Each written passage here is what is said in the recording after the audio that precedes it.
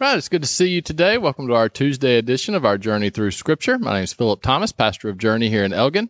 Hope that you've had a good weekend and ready for a wonderful week. So to get started, we're going to be looking in Isaiah 46 through 51 today. Isaiah 46 through 51. So remember, this is kind of we're transitioning. The people are looking to go back to Jerusalem eventually. So this is kind of telling them, okay, you've paid your dues, and now you're going to be able to slowly start making your way back. It's also calling out Babylon so the things that they have done, that they have not been faithful to God either, that God was using them, but they would be held to account as well. So Isaiah chapter 46 starts off, it says, Bel bows down, Nebu stoops. Now, who are Bel and Nebu? They are Babylonian gods. And, in that time and in that culture, many times whenever two different nations, and again, it's not nations like we think of nations. Many times it was just, either groups of cities, or it could be just different tribes or one tribe against another tribe. But whenever anybody fought each other, it was kind of assumed that the gods of those two people were fighting each other, right? And so whoever won, it was always attributed to, well, that god was stronger than the other god. So you can see in this case how the challenge there becomes, well, Babylon won, so does that mean that their gods are greater than the one true God? And of course, the answer is no. That's why God was constantly telling the people and reminding the people, I'm going to use others to bring punishment upon you if you do not turn from your wicked ways, if you do not begin to follow me. And so that is what's happened. But the Babylonians would have kind of considered that, well, obviously our gods are greater. Well, they're going to get theirs. And so Isaiah starts off there in chapter 46, Bel bows down, Nebu stoops. Their idols were on the beast and on the cattle.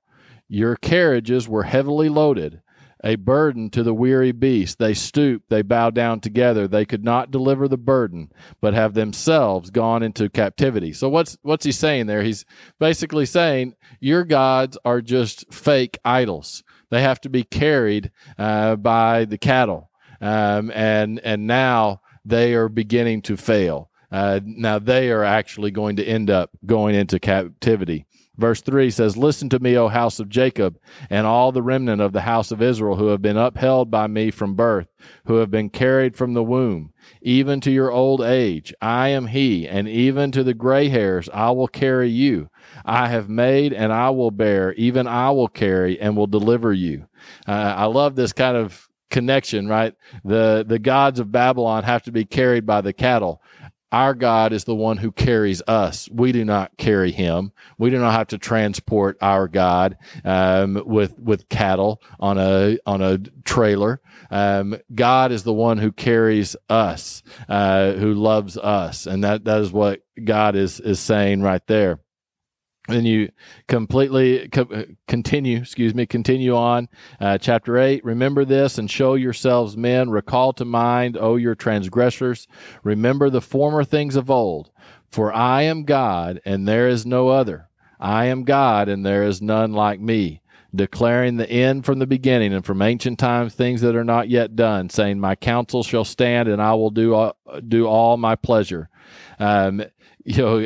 It says, and I will do all my pleasure, calling a bird of prey from the east, the man who executes my counsel from a far country. Indeed, I have spoken it. I will also bring it to pass. I have purposed it. I will also do it. Again, this constant reminder, what we see here, especially in this section of Isaiah, is just a remembrance and a continual push for the people to know that there was only one true God. That it is the God of Abraham, Isaac, and Jacob, and that all other fall short. Verse 12 says, Listen to me, you are stubborn-hearted. who are far from righteousness. I bring my righteousness near. It shall not be far off. My salvation shall not linger, and I will place salvation in Zion for Israel, my glory. Right. So Isaiah is reminding Israel that God has not forgotten you. He will deliver you. Chapter 47 kind of it talks about the humiliation of Babylon. It says, come down and sit in the dust, O virgin daughter of Babylon. Sit on the ground without a throne, O daughter of the Chaldeans. Right? Basically, they will be humiliated. It says, I will take vengeance and I will not arbitrate with a man. As for our Redeemer, the Lord of hosts is his name, the Holy One of Israel. Sit in silence and go into darkness, O daughter of the Chaldeans, for you shall no longer be called the Lady of Kingdoms. I was angry with my people. I have profaned my inheritance and given them into your hand. You showed them no mercy. On the elderly you laid your yoke very heavily, and you said, I shall be a lady forever, so that it did not take these things to heart, nor remember the latter end of them. Therefore, hear this now, you who are given to pleasures, who dwell securely. All right, so He's talking to Babylon, what's coming to Babylon, how they have taken advantage, how God used them, but then they took advantage of the people and showed no mercy. It says, and so now he's condemning them. And listen to these words of what they're being condemned about. Those who say in your heart, I am, and there is no one else beside me. I shall not sit as a widow, nor shall I know the loss of children. But these two things shall come to you. In a moment, in one day, the loss of children and widowhood, they shall come upon you in their fullness, because of the multitude of your sorceries, for the great abundance of your enchantments. For you have trusted in your wickedness. You have said, no one sees me. Your wisdom and your knowledge have warped you. And then it says, and you have said in your heart, I am, and there is no one else beside me. See, this is the main problem, isn't it? Whenever we say, I am, and there is no one else above me, right? Whenever we take the place of God, that is the heart of idolatry. That's the heart of sinfulness. That's the heart of selfishness and narcissism, right? Is when we don't recognize there is something greater than us. And especially whenever we don't acknowledge that something is the one true God. And it's pretty brutal here. It says, who say in your heart, I am, and there is no one beside me. Again, that word I am, you remember whenever Moses was speaking to God through the burning bush, he said, I am who has sent you. Now it's saying those who call themselves, say themselves that I am, and there is no one beside me.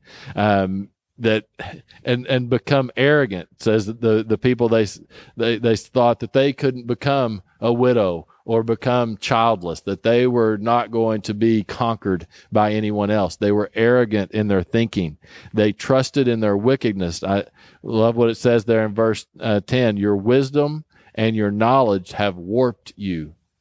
They thought they were smart enough, right? They trusted the experts of the day, and they did not trust in God.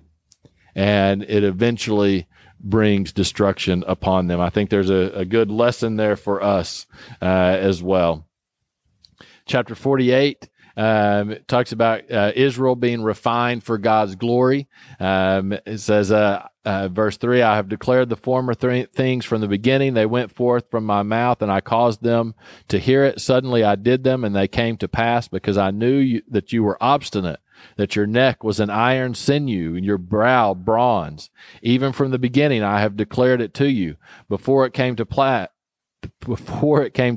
I proclaimed it to you, lest you should say, my idol has done them, and my carved image and my molded image, right? So God is saying, no, I did this. I brought you through this difficult time.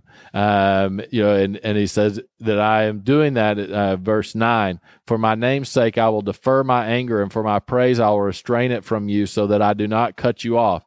Behold, I have refined you, but not as silver. I have tested you in the furnace of affliction. For my own sake, I will do it. For how should my name be profaned? And I will not give my glory to another. So he's refined the people through their affliction that was brought upon by themselves. They decided not to obey, and so this is what happened. But through this, he is refining them, bringing them back into a relationship with him. It says, verse 12, listen to me, O Jacob, and Israel, my called. I am he. I am the first. I am also the last. Indeed, my hand has laid the foundation of the earth. My right hand has stretched out to the heavens. When I call them, they stand up together. Right, reminding them of who God is. Verse 17, thus says the Lord your Redeemer, the Holy One of Israel, I am the Lord your God, who teaches you to profit, who leads you by the way you should go. Oh, that you have heeded my commandments. Then your peace would have been like a river, and your righteousness like the waves of the sea. Your descendants also would have been like the sand, and the offspring of your body like the grains of sand. His name would not have been cut off nor destroyed before me. So he's saying you didn't have to go through all of this. If you would have just kept my commandments, if you would have just remembered who I was and what I had called you to do. And the very last verse there says, there is no peace, says the Lord, for the wicked. Right? So the wicked will find no peace. Then in Isaiah 49 through 51, you start to hear it talk about the servant of the Lord again. Remember, sometimes that servant of the Lord seems to be connected to Israel. Sometimes it seems to be connected to like a worldly leader. But as Christ comes into the picture, it certainly appears that Isaiah is also talking about Christ in some of these places where he is the one who is going to come. And especially here, we have a servant, that the servant of God is sent to the Gentiles. Christ opens that door, doesn't he? Through what he does, the message spills out into the rest of the world in a very profound way. So chapter 49, verse 5 says, and now the Lord says, who formed me from the womb to be his servant, to bring Jacob back to him, so that Israel is gathered to him. For I shall be glorious in the eyes of the Lord, and my God shall be my strength. Indeed, he says, it is too small a thing that you should be my servant, to raise up the tribes of Jacob and to restore the preserved ones of Israel. I will also give you as a light to the Gentiles, that you should be my salvation to the ends of the earth. Right? I love that. How it's too small of the thing for you just to bring salvation to to Jacob, to the nations of Jacob, right, to the nation of Israel. But I am taking you to all of the nations, to all of the Gentiles, to be a light to all the Gentiles, that you should be my salvation to the ends of the earth.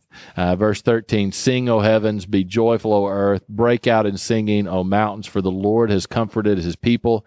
He will have mercy on the afflicted. You continue, he talks about how he remembers Zion. He remembers what they have been through, how he has called them. Chapter 50 talks about the servant being Israel's hope as well. Verse 4, the Lord God has given me the tongue of the learned, that I should know how to speak a word in season to him who is weary. He awakens me morning by morning. He awakens my ear to hear as the learned, that the Lord God has opened my ear. And I was not rebellious, nor did I turn away. I gave my back to those who struck me, and my cheeks to those who plucked out the beard. I did not hide my face from shame and spitting, for the Lord God will help me. Therefore, I will not be disgraced. Definitely some correlation there with what Christ went through, right? That he was struck and spit upon, but yet God equipped him and called him to speak truth to the people. Then chapter 51 is the Lord comforting Zion. It says, listen to me, you who follow after righteousness, who seek the Lord. Look to the rock from which you were hewn, and to the hole of the pit from which you were dug. Look to Abraham your father, and to Sarah who bore you. For I called him alone, and blessed him, and increased him. Right? He's telling them to remember their heritage. Verse 4, listen to me, my people, and give ear to me, O my nation. For law will proceed from me, and I will make my justice rest as a light of the people. My righteousness is near. My salvation has gone forth, and my arms will judge the peoples. The coastlands will wait upon me, and on my arm they will trust. Lift up your eyes to the heaven, and look on the earth beneath. From the heavens will vanish away like smoke. The earth will grow old like a garment, and those who dwell in it will die in like manner.